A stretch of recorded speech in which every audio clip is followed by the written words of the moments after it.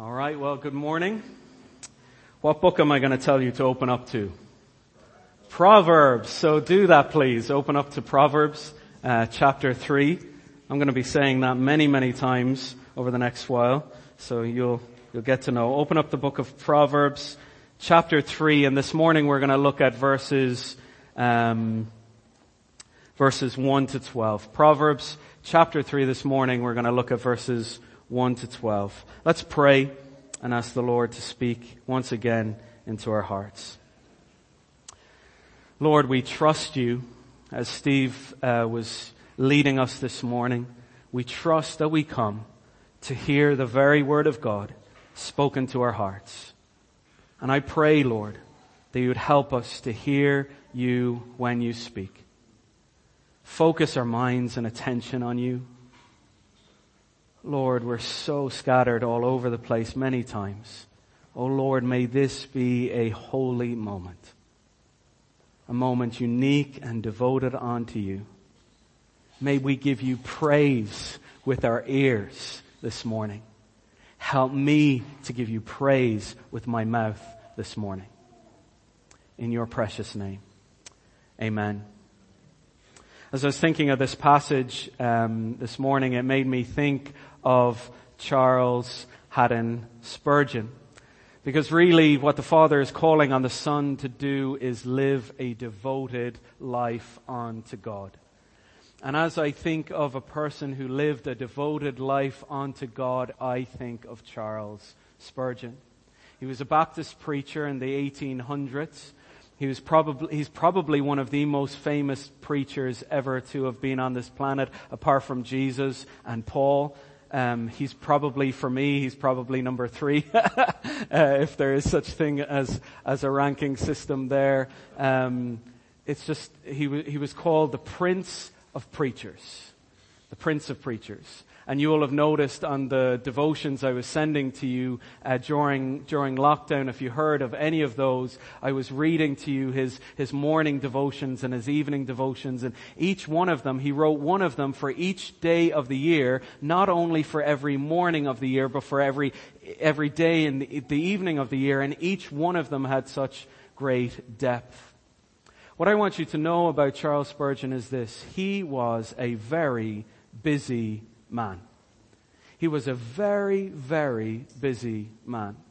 There's a guy called Dr. Don Whitney. He's written a lot about Spurgeon, and he talks about Spurgeon's busyness. And I want you to just hear, and you might be amazed that this is just one man, but it is true. This man pastored the largest evangelical church in the world at the time. They had 6,000 members. 6,000 active members in the church. Not just attenders, but members in the church. He preached almost every day. He edited his sermons weekly so that they could be published. And when they were published, finally, they were published into 64 volumes, which meant that he was one of the greatest authors in the English language of all time to write these 64 volumes himself. On top of all those sermons that he preached and he wrote, these 64 volumes, in his lifetime, he wrote 120 books. Most of us won't even read that much in our lifetime. He wrote 120 books, which means in his adult life, he was writing probably one book every 4 months. This man was a busy man. He presided over 66 different ministries, including a pastor's college, orphanages, and charities. He edited a monthly magazine, and typically, just for his spare time, he used to read 5 books a week. This was a busy, busy man. Now, in some ways, I don't read that out to make you feel guilty, although many of us will. It's kind of like as soon as I read this, it's like, I do nothing with my life. But it's just a phenomenal man. God used him in a mighty way, and in some ways he suffered for that. He got great illness, he suffered great mental health issues, great and deep depression that no one tends to talk much about, but he did go through all that with his busyness. But even amidst all his busyness, here's what strikes me about the man. man. He was so busy, and yet he was always fully devoted to his God. He always had time for God. He was never too busy to lead his family in the ways of God. And in fact, Susanna Spurgeon, she writes of him about how Spurgeon used to lead his family. And I just want to read to you this little paragraph of what she said. Now, it would be one thing if a congregant was saying this about him, but this is actually his wife who knows him, who's not going to pretend. And she says this about the way he used to lead his family. She says, after meal was over, we all were made to walk into the study for family worship. After we had dinner, we walked into the study for family worship. And it was at these seasons that my beloved's prayers were remarkable for their tender childlikeness, their spiritual pathos, and their intense devotion. His prayers were amazing. He seemed to come as near to God as a little child to a loving father. And we were often moved to tears as he talked with God, seemingly face to face. This was a busy man, but he always had time to devote himself to the Lord, and always had time to bring his family under the devotion of the Lord.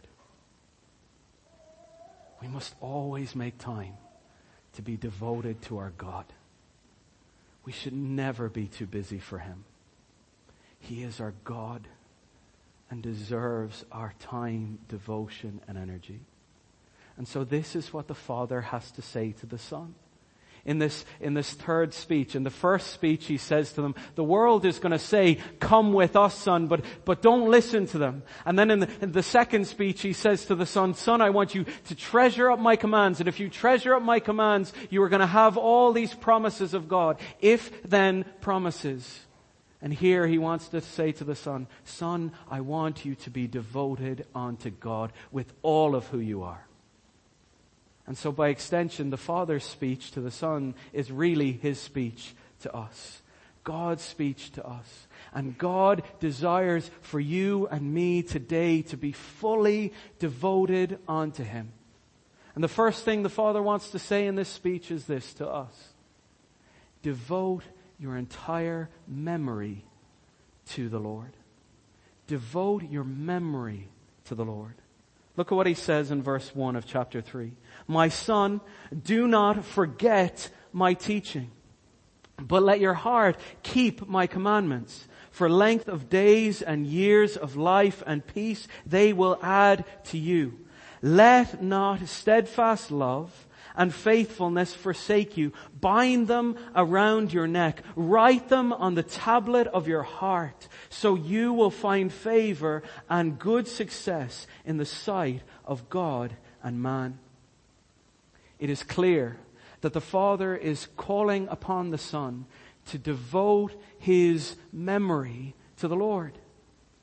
Look at what he says in verse 1. He is talking about memory. Do not forget my teaching. Remember my teaching. In a poetic way, he speaks on that further. But let your heart keep my commandments. Store them up, in other words, in your heart. Don't forget them. What does he mean by don't forget them? He means don't forget them. What does he mean? He means remember them. Store them in your heart. And again, you see he's talking about memory in verse 3 when he says, my son, let not steadfast love and faithfulness forsake you. Bind them around your neck. Write them on the tablet of your heart. Don't forget them. Remember them. Put them around your neck. Keep these commands around your neck. When someone loves someone, sometimes they have these necklaces, right? And in the necklaces, they have this locket, and in the locket, they have a picture. And the picture is of someone they love. Why? Because they do not want to forget them. They want to hold them close to their heart. And this is what's happening in this command. You are to take the Lord's commandments and wear them as though you're wearing a necklace. Wear them as though you're wearing a locket, that you might not forget them, that you might store them in your heart. And And so the scripture talks about this reality of hiding the word of God in our hearts, binding them. In Deuteronomy chapter 6, he calls on fathers and mothers to train up your children and bind the word of God almost on your head. Keep it with you wherever you go. And again, we were talking about how Psalm 119 pointed us to the psalmist who treasured up the word of the Lord. But also we see in Psalm 119, the psalmist saying, we need to remember and not forget the word of the Lord. Listen to some of these verses. Psalm 119 verse 9 says this, how can a young man keep his way pure? By guarding it according to your word. By storing up your word in his heart. Verse 11 says, I have stored your word in my heart that I might not sin against you. I've kept your word, I've remembered your word in my heart, and that is one of the ways that I can defend myself against sin in my life. 119 verse 16, he says, I delight in your statutes and I will not forget your word. I'll store your word in my heart. I will remember your word. Why? Because your word, he says in Psalm 119, is a lamp to my feet. It guides me. It leads me. I should not forget it. Store it up, my son. The hard thing for us is this. Nowadays, we're really bad at memorizing things, aren't we? We're really bad at it. Really bad. There's 2 numbers that I remember. 2 phone numbers, my own, and sometimes I forget that, and Luana's, and sometimes I forget that. I was filling out a form the other day and someone asked me, what's your wife's number? And I stumbled. Why? Because this thing remembers it for me. Why should I need to remember anything when this remembers it all?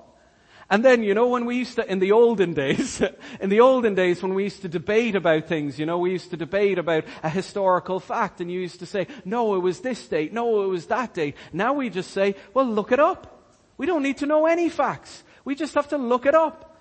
And then we will know it. Simeon said to me the other day, Daddy, Google it. Google it. None of us need to remember anything. All we have to do is Google it. And so we're not all that good at memorizing things. But it will protect us from sin. It takes a lot of work. It takes a lot of energy to memorize His Word. But it will bear fruit in your life. I promise you that. When it comes to His Word, when it comes to God's Word, we're called in the Bible really to do 3 things. The first thing we're called to do is read it. Very simply, we are called to read His Word. Read it. That is why, as part of our praise on a Sunday morning, you will notice someone comes up and they read the Word. Because Paul said to Timothy, do not neglect the public reading of the Word.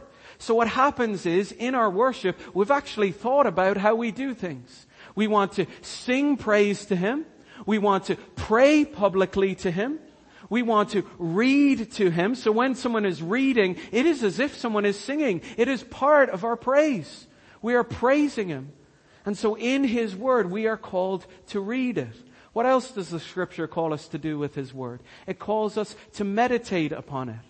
Sometimes in your Bible reading, it is really good to read fast. Sometimes I find it good to read fast. You get into Numbers and it has basically a lot of numbers and a lot of people and a lot of names. And so I feel it's okay, and the Lord knows that I can kind of read that fast. And sometimes you go through names, like in Ezra and Nehemiah, they name all these people. The trick is, no one actually knows how to pronounce the names. So what do? I read those faster. So there's a time in our devotions that we might read the Word of God faster and at a quicker pace, but there's also times in our devotion to God that we might slow down and read the Word slowly and meditate upon it slowly. And if you find yourself, listen, I'm not reading the Word right now, I'm not meditating on the Word right now, here's my suggestion for you. And I always suggest it. Here it is. We're going through Proverbs. You could start in Proverbs. This is why I'm trying. I'm not going to make it every week. I'm sure I'm not going to make it every week, but I am trying to send you questions. 5 application questions I'm sending to you every week. I'm trying. The Lord is giving me effort. I'm not a guy who's going to write 120 books in my life. I'm not going to be able to do that. I can just about make it to 5 questions a week. If I can do that, I will keep doing that. Do you know why I want to keep doing that? Because I want you to meditate on God's Word. And the last thing I really don't want that to be a burden to you. I don't want you to feel guilty about not doing it. Oh, I didn't do the 5 questions or whatever. I'm not going to be asking you. I'm not going to be checking up on you or correcting your homework. All I want is this. You to meditate on God's Word. So what I ask you to do in those questions is this. Take the passage that we've just preached from, Proverbs chapter 3, 1 to 12, read it over again. And as you read it over again, what's going to happen? You're going to remember some of the things that guy said on Sunday morning. And God is going to implant that word into your mind. And then with the 5 questions, what you could do, there's 5 questions, and you could take Monday, 1 question, Tuesday, Wednesday, Thursday, Friday. And I can tell you this, the questions aren't profound. They may not change your life, but they will help you meditate upon God's Word. We should read it. We should meditate on it. But the other thing we should do is we should remember it. We should memorize it. And that takes time. That takes effort. That takes practice. Do you know what I do? Do you know my trick? Do you know my fancy little trick? I learn verses to song. I learned them to song. Each of the verses that we sang this morning, that we are memorizing together as a church, they are from an app called Verses. The app is called Verses. You can get it on your Google app. You can get it on your, of whatever other app there is, on your iPhone. There you go. You can get all these verses on this app called Verses. And what you do is, if you listen to music or anything, if you listen to music on the car, on the way to work, if you listen to music when you walk, if you listen to music when you're in the gym, whatever you're doing, you can take this and listen to God's Word.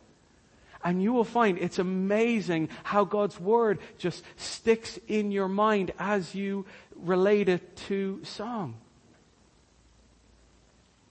Everyone who calls on the name of the Lord will be saved. But how are they to call on Him in whom they have not believed? And how are they to believe in Him of whom they have never heard? And how are they to hear without someone preaching? And how are they to preach unless they are sent? As it is written, how beautiful are the feet of those who preach the good news. Romans 10. How did I memorize that? A song. Why did I memorize that? Because sometimes I need to remember that I need to get out there and tell people about Jesus. And so I remember verses. Let no corrupting talk come out of your mouth, but only such as is good for building up, as fits the occasion, that it may give grace to those who hear. How did I learn that verse? To a song. Why did I learn it? Because there are times when a foolish words come into my head and I think about saying it. And this verse, it helps me. Many times, it's dragged me back when it says, Shane, let no corrupting talk come out of your mouth, but only what's good, Shane, for building up. Don't tear people down with your words. Build them up. And so the memorization of His Word is like a sword for the fight of life. And this is what He's calling on the Son to do. Devote your memory to the Lord. Devote your memory to the Lord. I would encourage you to do that. And I would encourage you to start slow. But start. Devote your memory to the Lord. The second thing He wants to say to the Son is this. Devote your trust to the Lord. Look at this in verse 5. Trust in the Lord with all your heart and do not lean on your own understanding. In all your ways acknowledge Him. In all your ways acknowledge Him. And He will make straight your paths. Be not wise in your own eyes. Fear the Lord and turn away from evil. It will be healing for your flesh and refreshment for your bones. Devote not only your memory to the Lord, but devote your trust to the Lord. All of your trust to the Lord. I love what a guy called Bruce Waltke says about these verses.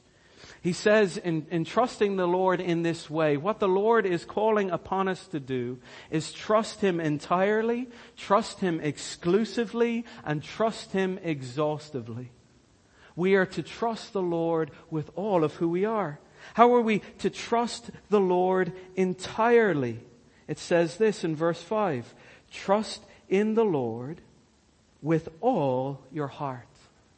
Trust the Lord entirely. In other words, what he is saying is this: trust the Lord with all of your being, with all of who you are. Do not hold back from the Lord. Trust Him. In our lives, we always hold back, don't we? You will find yourself, you will come into this room, and you will. By virtue, there's a protection that we have. We hold back a little of ourselves from people. We're afraid to trust people ultimately with how we're really feeling, what's really going on in my life. And so what we'll tend to do is we'll hold back quite a lot. Even in the most intimate of relationships that we might have in life, such as marriage. Sometimes it takes years before we let go of things and ultimately fully trust in that person that we're married to.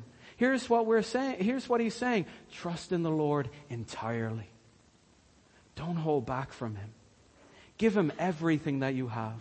Trust Him with all your heart. Not some of your heart, with all of your heart. Trust Him entirely.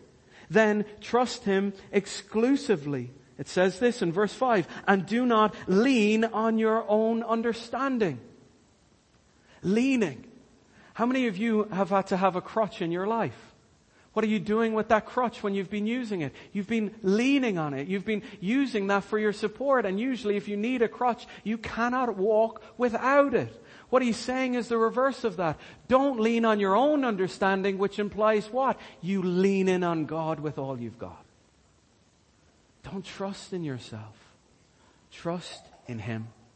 There's a parable that we're going through in Luke 18, and before Jesus was telling the parable to these religious leaders, it said of them that they trusted in themselves. That is the biggest indictment of all. Don't lean on yourself. Don't trust in yourself. Trust in Him entirely, exclusively, and also exhaustively. Verse 6, in all your ways acknowledge Him. In all your ways, acknowledge Him. And that is not just acknowledging Him like, when you come into the room, when someone comes into the room and people give out, they didn't even acknowledge me. They didn't even notice that I exist. So we tend to put acknowledge like that, like I've acknowledged someone's existence. That's not the type of acknowledge here. It's a deep, intimate knowing. Acknowledge Him. Know Him deeply in all of your ways. When you are going in your paths in life, when you are journeying on your ways in life, acknowledge Him, know Him intimately and deeply in all of your ways. And notice, and He will make straight your paths. Now some of you've learned that verse in a different way. You've learned it in probably what you would say the most familiar way. He will make your path straight. But this verse says, He will make straight your paths. You say, that's a bit of an awkward way of saying it. But that's the poetic way of saying it. The emphasis in this verse is the straightness of our paths. You have crooked paths. He's going to take those crooked paths and He's going to make straight those crooked paths. That's the poetic emphasis. He's going to make straight your crooked paths if you would trust Him. And that's the question. Do you really trust Him? I feel that we are always holding back from God because we're used to it. We're used to holding back from people, and so we always tend to hold back from God. Do you find it difficult to trust in your life? Do you at times find it difficult to trust people? To let go? I think all of us do. Some of the reason for that might be control. Some of us to be honest, we're control freaks. We like our whole life in order, and we like to control life and have all the answers for life. But then we realize, lo and behold, we're not in control. We wake up in the morning and everything's done and kids are sick and things happen and you're just not in control. And we're reminded each day. And because we like control, sometimes we don't like trust. And we find it hard to trust the one we should, God. Sometimes we find trust difficult because of our past. People have let us down badly. Mothers have let us down badly. Fathers have let us down badly. Brothers and sisters have let us down badly. Friends have let us down badly. And therefore we say, I'm not going to trust anybody anymore. I'm not going to do it. The Bible would say this to you. Let go. Trust Him with all of your heart. Let go. And when you do let go, when you do finally let go, you'll realize you have a loving Father who is there for you every step of your life. Trust in the Lord with all of your heart. Believe in Him. If you have not believed in Him by faith today, I would call on you, trust in the Lord Jesus. Take that step of faith. Devote your life onto Him. Give all of you to all of Him. Trust in Him. And if you have trusted in Him, keep pressing in on what that would mean for your life. Trust Him with everything in your life. He calls on the Son to devote his memory to God, to devote his trust to God. But He also calls on the Son to devote his money to God. Verse 9.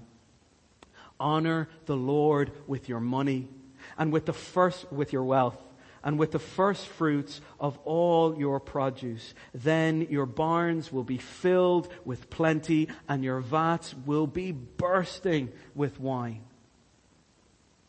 Honor the Lord with your wealth. Honor the Lord with your money. Acknowledge Him when it comes to your money. Often, we give the Lord the leftovers of what we have. When it comes to money, what we talk about is kind of budgeting, but we budget kind of everything in our life. We allocate importance and priority to everything in our life. So this comes even to our schedule. What happens in our schedule is whether you lay it out, whether you're the organizer who knows what's going to happen every single day, or whether you just let life happen, generally you prioritize your days in your life. You prioritize those days. You give weight to those days. And often what happens is we do it backwards. We prioritize Monday and we get everything ready. We get our clothes ready. We get our lunches ready. We get our sleep ready. We get everything ready for that day because we treat that as the first day of the week. And by the time we get to Sunday, we give God our leftovers and we're totally wrecked and exhausted. The Bible flips it around. The first day of the week for Christians, in John 20, they talk about this. The first day of the week was Resurrection Day. That was the first day of the week. That was priority. All the week revolved around that day. That day is the Lord's Day.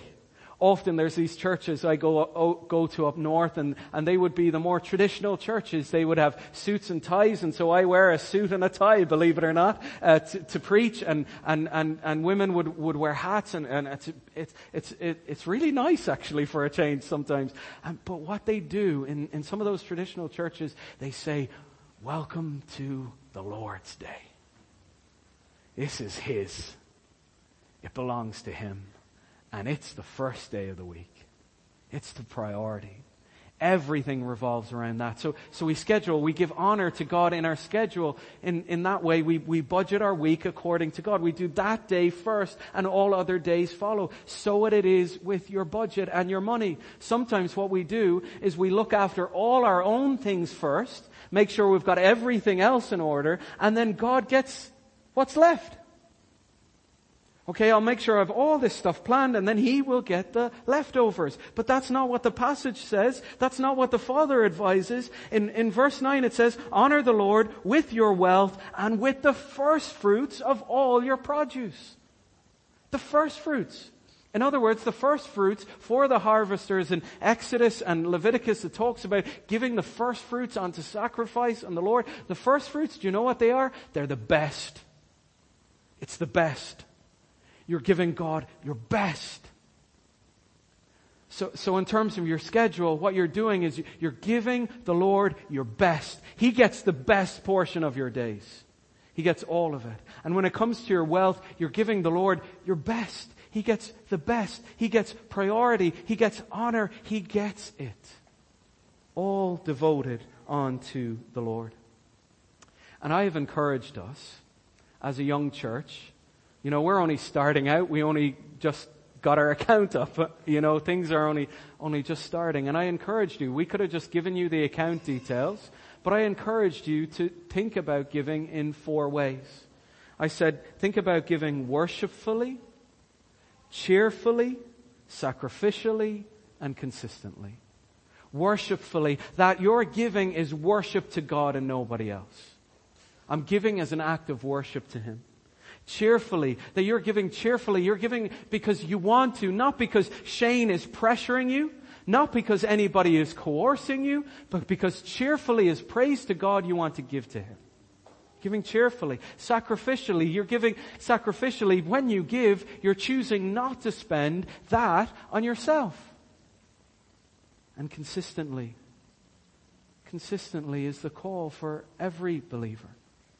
To not just give Him the leftovers, if I have a tenner in my pocket, I'll throw that in, or $5. No, I'm giving consistently onto Him. And can I encourage you? I don't know all the ins and outs of the finances in this church, but we just have got a treasurer now, which is great. Woohoo! We're kind of being a real church now, which is nice. And it seems like people are giving. And can I encourage you? Keep going. That is a good thing. That is worship unto the Lord. Give unto Him the praise due His name. He deserves all of what we have. Now there's a problem I have with this verse. And in fact it's a problem I have with actually a lot of the verses. Did you see the promise there? So verse 9 says, honor the Lord with your wealth and with the first fruits of your produce. Then, here's the promise, then your barns will be filled with plenty. Your vats will be bursting with wine. So in other words, it sounds like the verse is saying, if I give unto the Lord, I will get 100-fold back. I will get blessings. And that sounds like what I've seen on TV. Those guys say, you give me, and usually they're as blunt as that, you give me, this amount of money, you tithe this amount of money, then all the blessings of God will be poured onto you 100-fold. And it kind of sounds like this prosperity gospel thing that we are so against, and it is not any gospel at all. So then you ask yourself, well, why is this promise here? And in fact, for those guys, this verse would be one of their favorites. If you give from the first fruits, then you will be blessed abundantly. And isn't that what the verses say? Yes. But that is what the verses say in Proverbs. Right?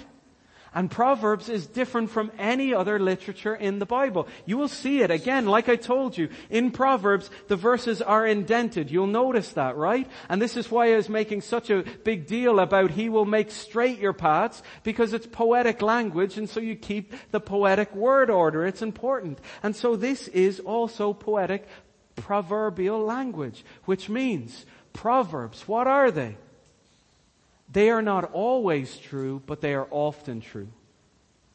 They are generally true, but not ultimately true. The point is that these would not be ultimate promises, but general truths for you that He gives unto us. So you will see in the promises that are made, there's promises made in relation to those who remember the Word of God. The promise in verse 2. For length of days and years of life and peace they will add to you.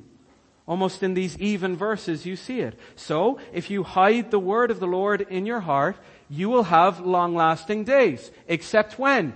You cross the road at the wrong time, when you're 20 years old, and the car knocks you down. It's not always true, but it might be generally true.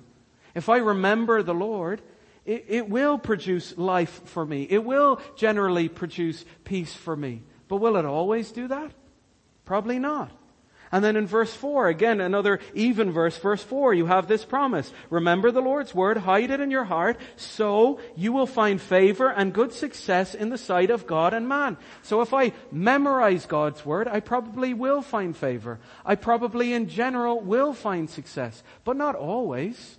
Sometimes I will fail. Sometimes it won't work out.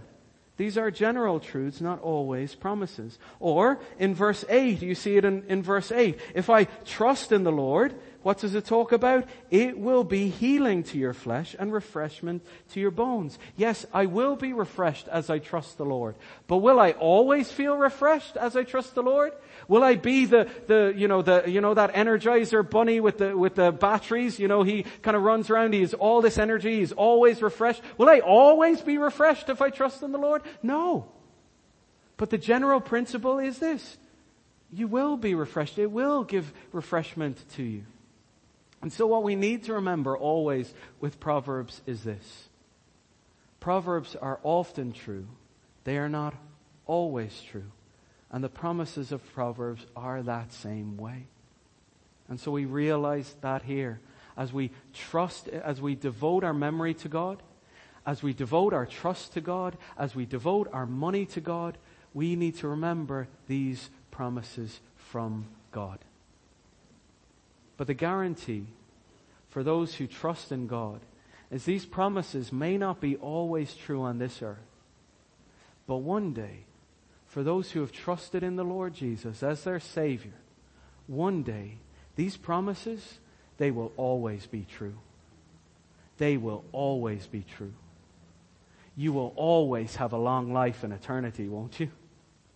You will always have success in eternity, won't you?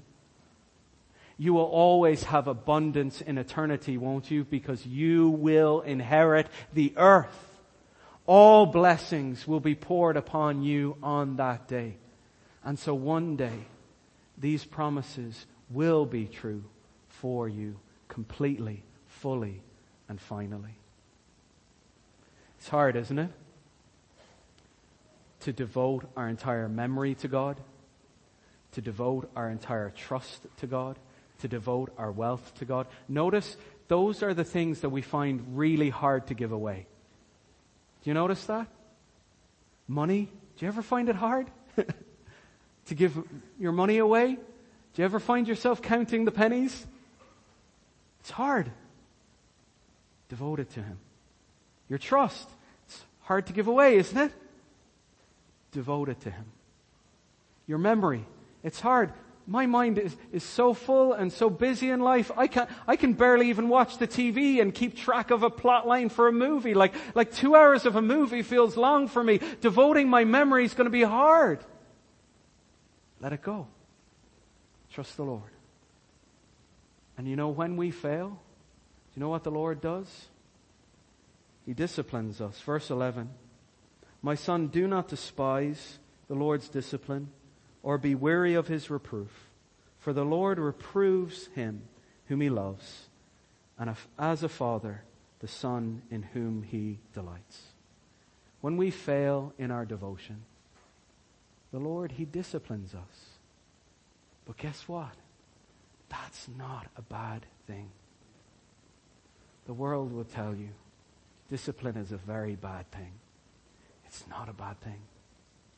It's not. It shows love. There was a child in my class. I remember his parents let him do whatever he wanted. He could do whatever he wanted. No rules, no regulations, no nothing. I can tell you this from knowing him. He never felt loved.